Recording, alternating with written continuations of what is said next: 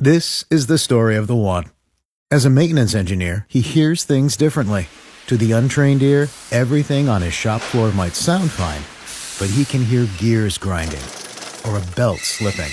So he steps in to fix the problem at hand before it gets out of hand. And he knows Grainger's got the right product he needs to get the job done, which is music to his ears.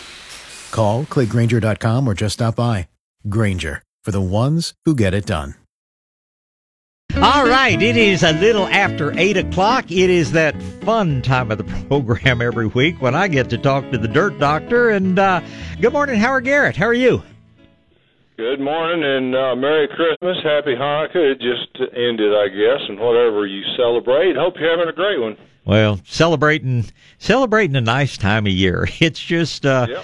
It's kind of there's a dichotomy. There are a lot of really nice people out there who are really in a wonderful Christmas spirit, and there are some people behind the wheels of their cars that are aggressive and just in a bad mood constantly, I think. So I noticed that the last couple of days myself seem to be even worse. I guess people get behind and get all tensed up and stuff, but it's dangerous. Judy and I talked about it quite a bit. When you're at stop signs at red lights, you need to look twice or three times because people are running red lights like crazy here. Oh, it's crazy. And the pedestrians, they're walking along with the phone up to their ear and not paying any attention, just wandering out into intersections and things. And then to add to that, those stupid scooters are all over the place here in Dallas. Do y'all have those too? Oh, do we ever have those things here?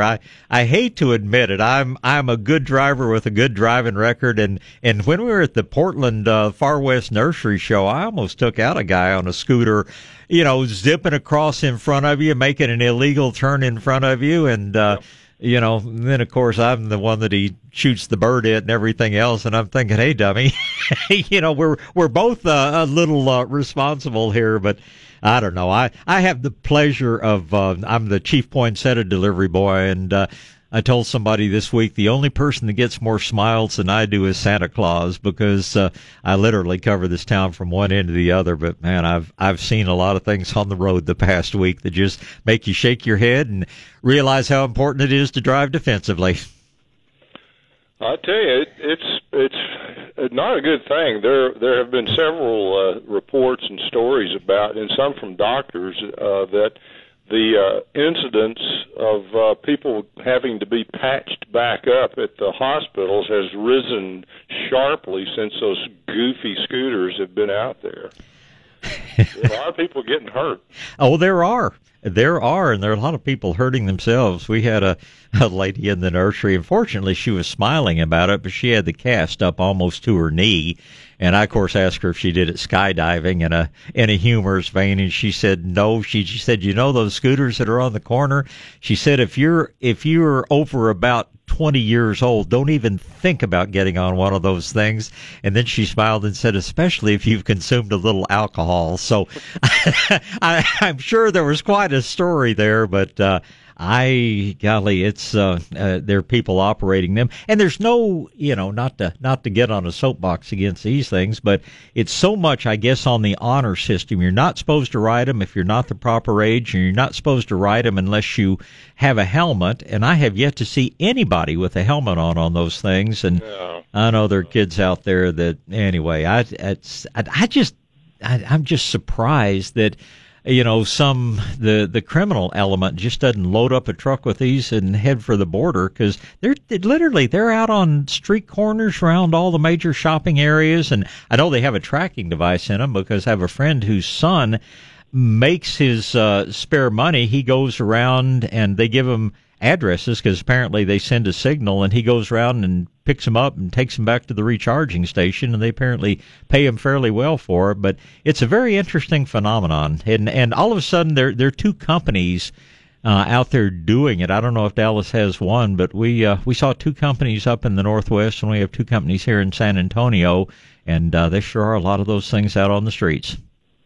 Well, the bicycle thing was, a complete disaster and financial failure, and I can't see how this is going to be any different. But it's crazy. My daughter Logan, she's done it one time, and she told me that, of course, like you mentioned a minute ago, when they did it was late at night after being partying for a while. Worse worst time in the world to do it. Well, and hopefully she won't again. I don't think she will. She's a kite surfer who probably has much better balance than most of us, and if she thinks they're dangerous, there should be a warning to everybody out there about those things. Absolutely. Very good. Well, we were kind of proud yesterday. We got a big award at Shades of Green, and I don't know if Dallas does this or not. If not, you might mention it to some people. But they've started a program to recognize people that do a good job of recycling. And down here, they're calling it San Antonio Reworks, REWORKS. And I don't even know how they found us, but they named us because we've always been good about recycling cardboard and pots and everything else. But they named us gold level charter members, and we had a nice little ceremony and presentation and everything. But it's really a neat thing, and you and I talk all the time about trying to keep leaves off the curbs and keep that sort of thing. But it's fun that they're actually working on recycling plastics and cardboard and things like that and keeping them out of the landfills and out of the waterways. And we felt very honored yesterday. It was kind of fun. That's great. Congratulations. But, there were a couple things. I know we wanted to talk about gifts a little bit, but a couple things I wanted to bring up on the oak wilt question that came up. One thing that I like to throw into the mix there is that cornmeal is very helpful, but cornmeal won't do it by itself. You've got to have the flare exposure. It's the most important part of the sick tree treatment, and you really need to do the entire sick tree treatment if you're going to stop oak wilt in its tracks.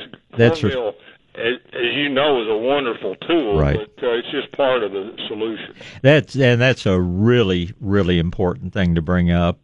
I guess the good thing is that most of the places down here that we're seeing oak wilt are out in pasture land in places where we haven't had the stupidity of burying those root flares. But you're right, I do need to always remember that. And the whole sick tree treatment, it's not going to. Even a healthy tree is going to be healthier if you do those things. Oh, it's amazing how good it is. All it is the organic program on steroids. Just a beefed up deal. I saw something yesterday in my office that I wanted to pass on to you related to that. We've got two growing real close together hackberries that have been in bad shape for a long time back by the garage. And a couple of years ago, I did what I tell everybody else in the world to do. I took some soil off of the base and exposed the flare. And I didn't even do a perfect job of it. I was playing around with using different tools and exposed it probably half as well as I should. And it caught my eye yesterday that there's just a tiny, tiny little bit of mistletoe left in the trees, and there was a whole lot of it before I did the work. So the benefits range all over the place. The next newsletter and or Dallas Morning News I'm going to do. In fact, I'm starting to do that, do kind of the same theme in both of them, just a little more detail in the newsletter. But there's an arborist here in town that writes a regular newsletter, and one of their articles caught my eye the other day saying that if your tree has ears, the fungus that relates to has no solution. There's nothing you can do. Right. Boy, I get tired of hearing that kind of thing about rose rosette and oak wilt and that too, because that's exactly what we had on the champion pecan tree in Weatherford that we cured. You know, so it doesn't matter what you've got going on in the tree, and like you tell people, unless it's gone too far, unless the rot has just killed the root system already, it doesn't matter what you've got going on. You can cure it with the sick tree treatment. And then the most important step of the sick tree treatment is the flare exposure. Well, and that's so true. And there's, I'm not the arborist that you are, but apparently there is a book out now, and I've got to get the name of it again, but it's a relatively scientific work on this concept of what they call compartmentalization. And that's how these trees, whether it's oak wilt, whether it's hypoxylon, whether it's physical damage, how effective a tree can be at walling off this area of damage, and that so many people, go in and screw it up, that a tree in a lot of cases can heal itself. And one of the examples was that, a tree has a cavity in it that's collecting water.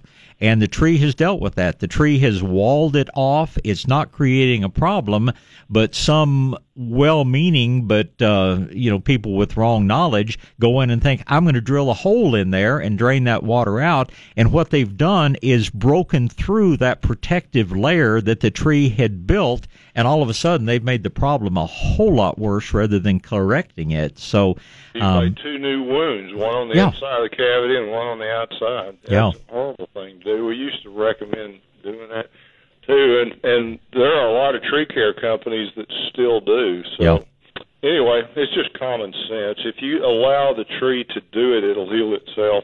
That's what it's all about. You just set up conditions where the tree can take care of itself, and the work is done. Well, another call that you might not have heard that was pretty early this morning, I had somebody talking about, how the squirrels will get out and just cut lots and lots and lots of little limbs off the tree. And he was questioning why he had, I think, 8 oak trees and only one of them were the squirrels attacking. And something that you taught me is that the tree, when it's stressed, it's putting additional sugars into the sap. And that, to me, that's just a red flag. Hey, go look and see what else is bothering the tree, because obviously something is making it more attractive to the squirrels, and that's probably stress of one sort or another. So I guess mistletoe is the same way. If you're seeing a lot of mistletoe in a tree, and then that's just Mother Nature saying, hey, you better go see what's wrong with this tree. Yeah, and in that case, we've seen on a couple of different projects that the most significant thing to not omit in the overall sick tree treatment is molasses. We've had some people report that the main thing that they did, or the first thing that they did, was put out dry molasses real heavily around the tree, and they said the mistletoe just turned brown, dried up, and went away. Isn't that interesting? It's all related to what you were just saying. It's all related to the stress in the tree, and if the tree is stressed, it's going to be doing something that's a problem, and it will go away as soon as you eliminate the stress. Yeah. And sometimes the stress can be you just planted the wrong tree in the wrong place, Well, and the other thing that makes sense, but a lot of people don't think of, is that people that drive or park that RV or park that big boat or whatever, the tires create so much more compaction, and everybody thinks, it's the bulldozer or whatever that does all the compacting, and they're real surprised to learn that that pickup is probably packing the soil more than a bulldozer or some piece of equipment that's running on treads, because on that machine with treads, it spreads the weight out to the point that it's not compacting the soil nearly as much as that big old F-250 or whatever is. Sure. Lots of things that if we took time to think, we might figure on our own, but we have to be reminded of. And so I guess your column's pretty well received in Dallas. And I know they changed the day around on you, but you get a fair amount of feedback from it? Yeah, more and more. I'm actually writing better columns, to tell you the truth. I used to just do a sloppy answer the question, several questions real quick, and didn't think about it too much. Now I have to actually compose a column about one subject at a time, and we're getting good response. Got a whole lot of response about the one I wrote about poisonous plants, toxic plants that we just did, because a lot of people still think that poinsettia is a toxic plant. And it's fascinating. It was based on a kid that was in a military family, got sick, and the story got reported somehow that he had eaten poinsettia, and that's how he got sick, and it was fake news. It was a real example of fake news. That's crazy. That set up the whole deal about poinsettias. I did not know that, but I'm not surprised. Yeah. I'm not surprised. Well, it's, one other thing that I was informed of this morning, or I learned, I'm real fortunate. I have some, just like you do, have some great people that call, but a fella who basically grows for his own roadside produce stand, but is very scientific about it, was informing me a bit about grafting tomatoes. And have you ever grown any of the grafted tomatoes or know anything about them? No, not really, not on purpose. I may have accidentally.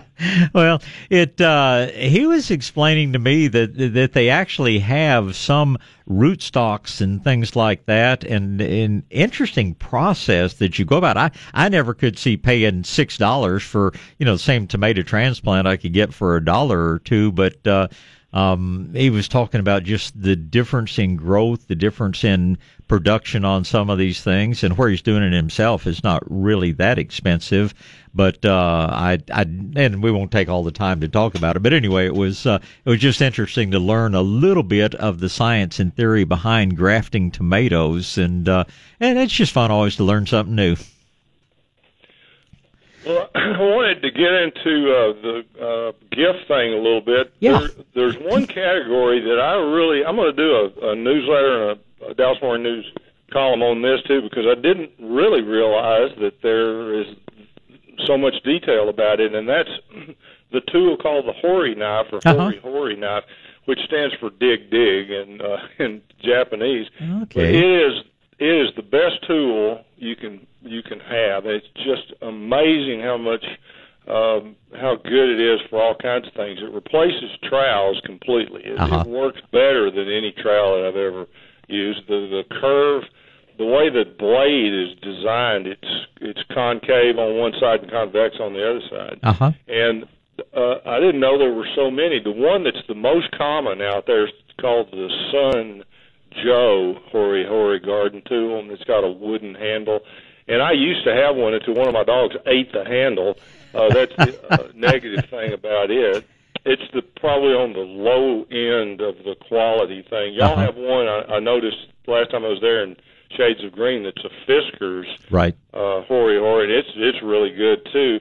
The ultimate one, though, is the one I've got that y'all probably don't have. If you don't, you need to get it, because long term it'll be the one that people fall in love with the most. My pen is ready.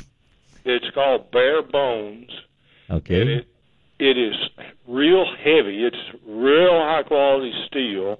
It's a little bit bigger. It's a little bit longer than any of the other Hori knives. And it has a really pretty, well-shaped grip that is wooden, and the end of it is steel also. So pets would have a harder time tearing it up than they did with the less expensive one that's called the Sun Joe. But anyway, there's several others. There's about 5 or 6 that are in the high-quality category, and I'll do a story about all of them. But the ultimate, it's called the Ultimate Tool from Bare Bones. They've got a lower price one that's about $24. Is their basic Hori knife, and it's great too. But the ultimate one is normally $50. Wow! But it's usually on sale. I've noticed for around $39 or $40. Well, like so many things, it's the quality of the steel and how they hold that edge, and it's interesting that the Hori makes it sound basically like something from Asia. But I know a really good butcher supply shop here in San Antonio called Rodriguez Butcher Supply, and we were talking about the steel, and they are big into knives of all sorts. It's really what you want it to do is how you make the choice. And he was saying that the German steel holds its edge so much better than the Japanese steel. Said the Japanese steel, they can put a much sharper edge on it, but if you want something really, really durable, look for something that's got some of the better European steel in it. And I don't know, I would think that might apply to the Hori knives, but I don't know.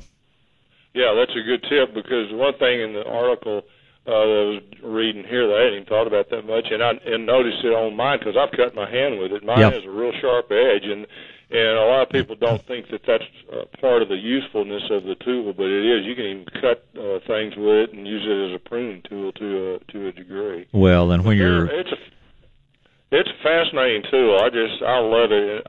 The guys that come over and work here and help me plant things, they're always trying to talk me out of mine when I plant some new annuals or something, because it's so much easier to plant with than a trowel.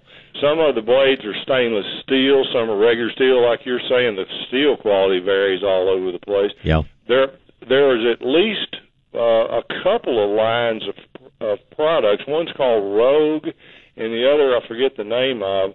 Long tools, hose, and various kinds of things that are made from old plowshares. Yes, And that's real high quality steel. Yeah. Also, they hold up really well. And one thing you might mention in your article too that I'm surprised how many people don't know that is that people that want to resharpen their own tools always use a whetstone. Don't ever use a grinding wheel. Everybody's got a grinding wheel, says, I can stick something on there and sharpen it in a hurry. And anything you're doing that creates heat's going to ruin the temper on that steel and ruin the knife. So if you need to sharpen it, get a good whetstone at the time you get your tool. And anyway, that's one thing. The other thing, we can talk about books and art and all that stuff if we have time. But another thing would be an unusual gift. If you have people that are interested in their health, and most of us are, you could give them just a tip rather than a gift in a box, or you could put it in a box, I guess. This little exercise program from Dr. Zach Bush. Recommend that to your friends. Do it yourself. I have not been able to discipline myself enough to do it 3 times a day. I do it usually once and then forget it the other 2 times, get busy doing other things. But you really should do it 3 times a day. It doesn't take but about 4 minutes. It's very short. And all you got to do is go online to Dr. Zach Bush Exercise. Okay. And he shows how to do it real quick. It's very, very simple. Logan and Bo have gotten into it, and Judy's doing it some. Everybody that I've gotten to start it. What it does is releases nitric oxide in your body very efficiently. Interesting. You don't have to take nitric oxide. You can just do this simple program. I do it in conjunction with a joint exercise program that I developed myself. I need to do a video of it and a newsletter and show everybody the whole thing. But when I play golf with these guys that are anywhere from 30 to 5 years younger than me, I'm the oldest one by far. I'm the only one that doesn't complain about being sore and having problems. And all it is just keeping some movement there, on a regular basis. It's the first thing I do in the morning. But this little Zach Bush thing, as far as being more of a health benefit, it's even better, and it's simpler and very short. Well, the original research on the nitric oxide actually won a Nobel Prize. That's how good it is, and that's how recognized it is. And I know there are lots of different products, but if you get in your body to do it naturally, that's the best of all worlds. Absolutely. After you get through doing this thing, and basically you'll see it when you look at it, but basically it's a little simple knee bend, and it's raising your arms out in front of you, and then it's taking them over your head, and then it's doing them straight up. And that's it. That's the whole program. So it can help even an old Marine feel better. When you get through, you put your arms down, and you can just feel the tingling in your whole body. It's really cool. I've been looking forward to taking a look at that. Anything else on the top of your list? We'll just take a little extra time this morning. It'll just mean a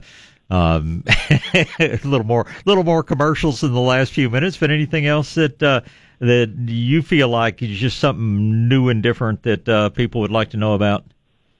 Well, I have to throw in, if people take a look at the books online, my art, which is Building and Building, and the Organic Club of America, and to help support TORC. There's several ways there that you can go that aren't very costly and can help the Texas Organic Research Center quite a bit. And I think if you're not involved in all that, you'd get something out of it. Well, and plus you get the tax benefits. You are 401c3, so people can deduct what they donate to TOC. And it's just, it's just a lot of good causes out there, but I can't think of anything better than something like TORC. And so I hope people will go to dirtdoctor.com and learn more, and we'll do more of that. Well, and there's just a lot of good gifts. You talk about it all the time, just in general at the garden centers. I think it's something that people don't think of a lot of times when they're in the gift buying mode. They go to the malls and things like that. But I think the garden centers, especially like the great place you and Roberta have, is just absolutely the best place to go get something. Well, I tell you, it would be dangerous. It would be dangerous for your wife Judy to come through Shades of Green right now, because we have found some fun things. I know one thing that I look forward to seeing you or showing you is we found when we were up in Oregon. We actually traced down the source of some. They're decorative, but they're called water prisms. They're leaded glass, and they're beautiful as they are, but there's a little hole in the top where you put either distilled or deionized water in there, and the way these things reflect and refract the light is amazing. Another fun thing we've gotten is, and I'm sure you find these at your better places up there too, but they're called solar lanterns, and they're made out of Tyvek, so they're totally waterproof. We actually got one of those. We got one of those last time we were there. I couldn't remember if you had or not, but they're cool. They really are cool. You have to remember to peel that little plastic off the solar collector so it can collect all it can. But it's just a beautiful nighttime glow out there in the garden, and there's a lot of pretty stuff, I think, and I've got to reorder on. The other thing that, as far as tools, and I hope I gave you one, I don't remember if I did or not, this thing they call the Maxi Bit, which is the bit for... that's a neat tool, it really is. Yeah, a lot of people... things in a hurry. And yeah, so many people look at these little auger type things, but I tell you, an auger, if you hit a root or if you hit a rock, that will jerk the drill to the point it will make your wrist very uncomfortable. And I don't know what the technology. There's something about the angle, something about the way they put the steel together in that Max Bit that I've hit plenty of roots, and it doesn't create that sudden uncomfortable torque. So that's still one of the top real good tools. I'll put it up there next to the Hori Hori knife. The Hori Hori knife is so good for digging. And I guess the other thing, too, that a lot of people don't realize is if you've been organic for a while, you're going to have so many roots in that soil that you're not just cutting the soil,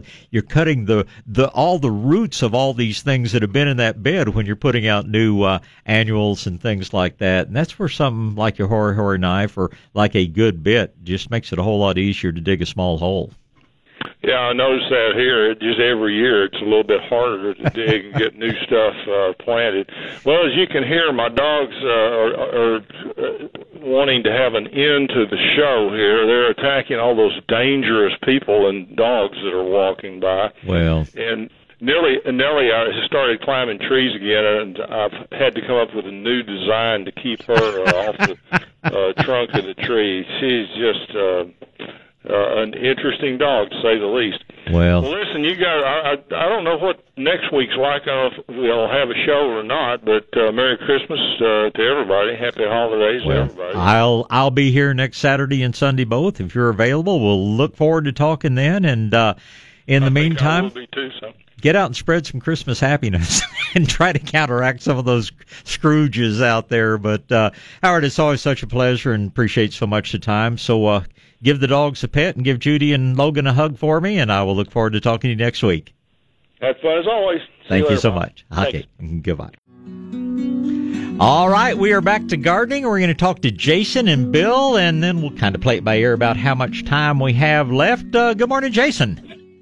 Good morning, Bob. How are you doing today? I'm great, thank you. How about you? I'm doing awesome. It's an absolutely gorgeous day. I'm lucky that I get to work outside. I am in total agreement with you on that score.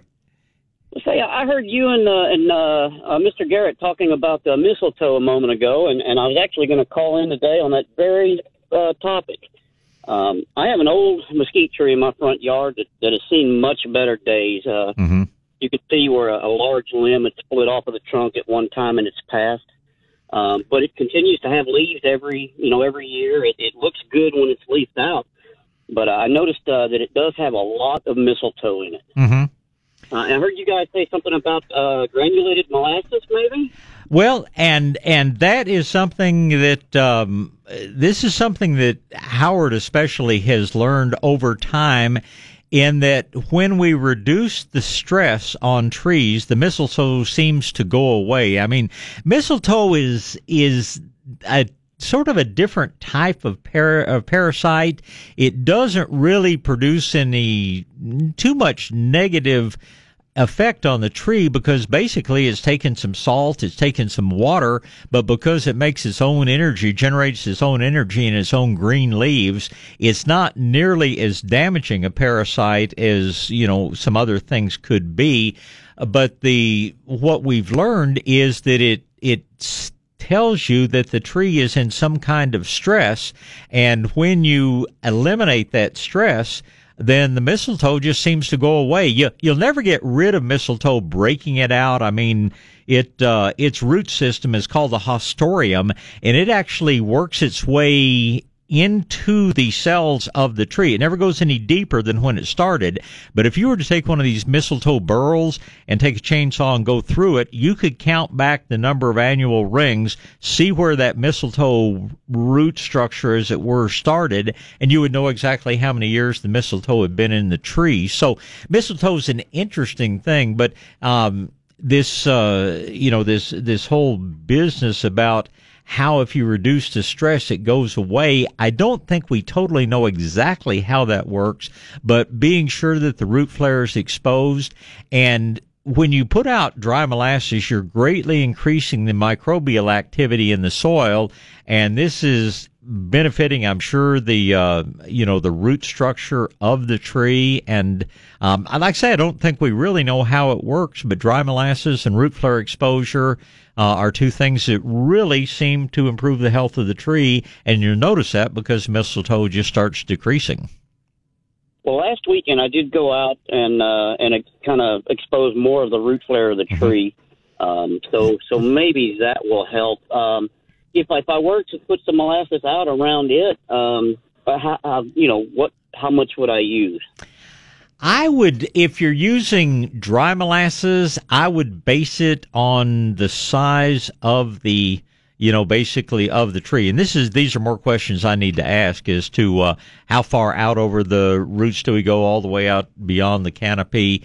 But I'm going to say I probably would put out maybe half a pound of dry molasses for every inch of trunk diameter. If that tree were 10 inches through, I'd put out 5 pounds of dry molasses. If it's 20 inches through, I'd probably put out 10 pounds of dry molasses. And I would do that. I'd probably repeat it in about 6 to 8 weeks. Okay, well, it's about 20 inches through, so I guess I'll give that a shot. And you're right, it obviously must be stressed because it's in a circular drive, making it sound much fancier than it is. But all the other mesquites in that area, none of them are affected with it. So.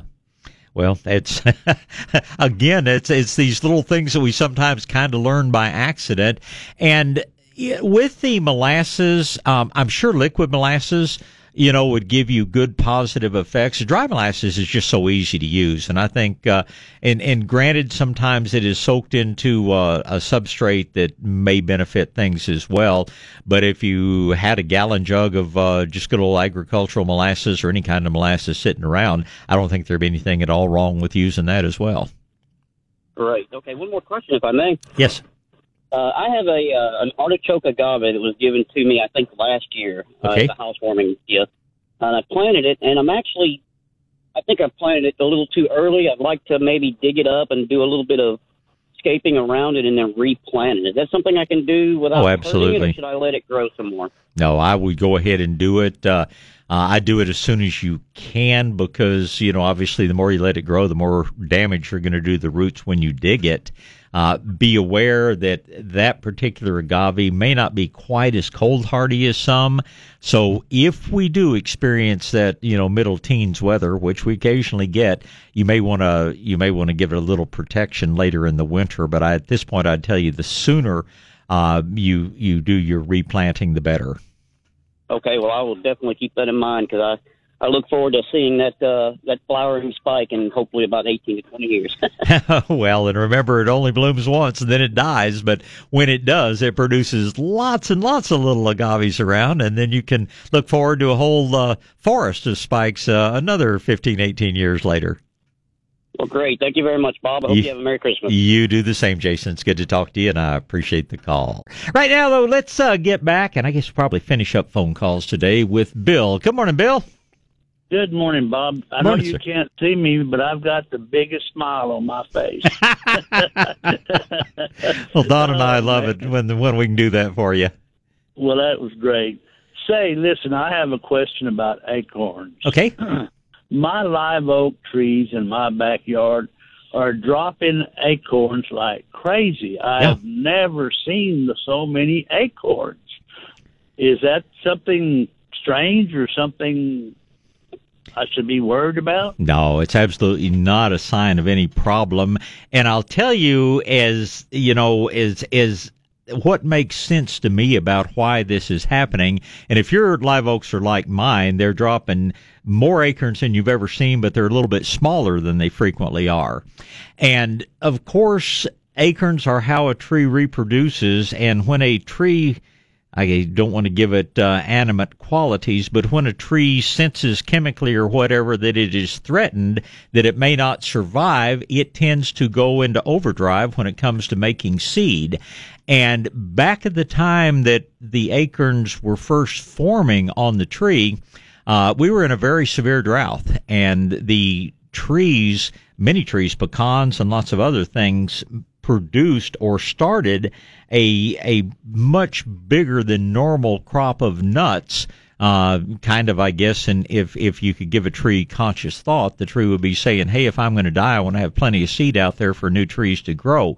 But then when we got into the late summer, where there was a chance for these seeds, be it pecans or acorns or walnuts or whatever, to fill out, we went into an extremely moist period, and, September and October were just, as you well remember, unbelievably wet.